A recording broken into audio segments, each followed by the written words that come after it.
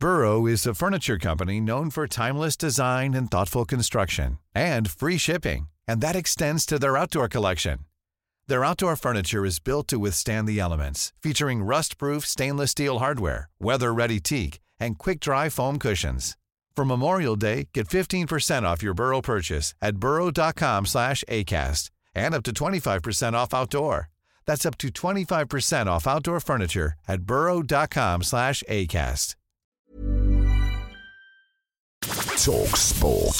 This is the talkSPORT hit. I'm Kane Reeves. And I'm John Jackson. And the first talkSPORT game day of the new Premier League season got off to a bang, but not in the way that Liverpool would have been hoping for. Honours even after a pulsating opening day on the banks of the Thames. What a start to Fulham's return to the Premier League. 2-2 here at Craven Cottage. Alexander Mitrovic scored twice to silence those who don't think he can cut it in the top flight, but it was Mo Salah who scored the goal to get Liverpool a point. He also had a big hand in getting Liverpool's £85 million summer signing Darwin Núñez off the mark. Now Salah inside the penalty area. Darwin Núñez! It didn't take him long. He didn't play well, so it means, yes, we had these moments and Mo set it up brilliantly. Without Darwin, we wouldn't have probably a point, yeah. As for Mitrovic, well, former Chelsea midfielder Andy Townsend was at Craven Cottage for talkSPORT, and he thinks the Serbian will be a lot more deadly this time around. He connected with Pereira very well. He connected the midfield players. He hung on to it, got free kicks, hit the ground when he had to. Very impressive. I said before the game, he gets them 15 in the league,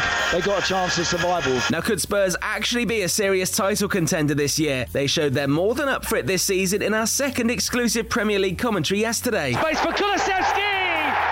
4-1, they're running riot! Southampton were on the end of that battering in North London, but did Antonio Conte's side convince our new-look full-time phone-in hosts? Gabby Agbonlahor and Jamie O'Hara couldn't agree. You've got a good squad of players, but I'm not getting excited from beating Southampton. Spurs will finish above Arsenal. I'll have that bet with you. What's the bet? That if Spurs finish above Arsenal, I have to wear a Leeds United shirt for at least 5 shows. One of the more random bets we've ever heard. And speaking of Leeds, they came from behind to beat Wolves 2-1 at Elland Road. Chelsea were far from their best, but beat Everton 1-0 at Goodison. More worryingly for Frank Lampard was Ben Godfrey leaving on a stretcher with a broken leg. Nottingham Forest returned to the Premier League after 23 years away, ended in a 2-0 defeat at Newcastle, but it was a better return to the top flight for Scott Parker, although despite Bournemouth beating Aston Villa 2-0, he still thinks he needs more players. We need to support what we've got here already and probably bring some more in just to strengthen us up. This is a long season. We're doing everything we can, and the people involved in that are doing everything they can to try and get them players in for us. Elsewhere, Trent Rockets beat Birmingham Phoenix by 6 wickets in their first match in the 100,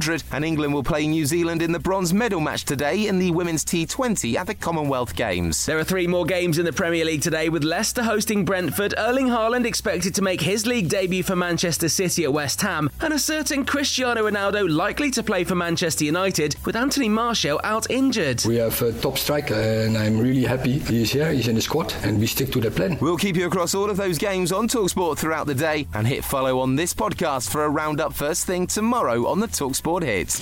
talkSPORT.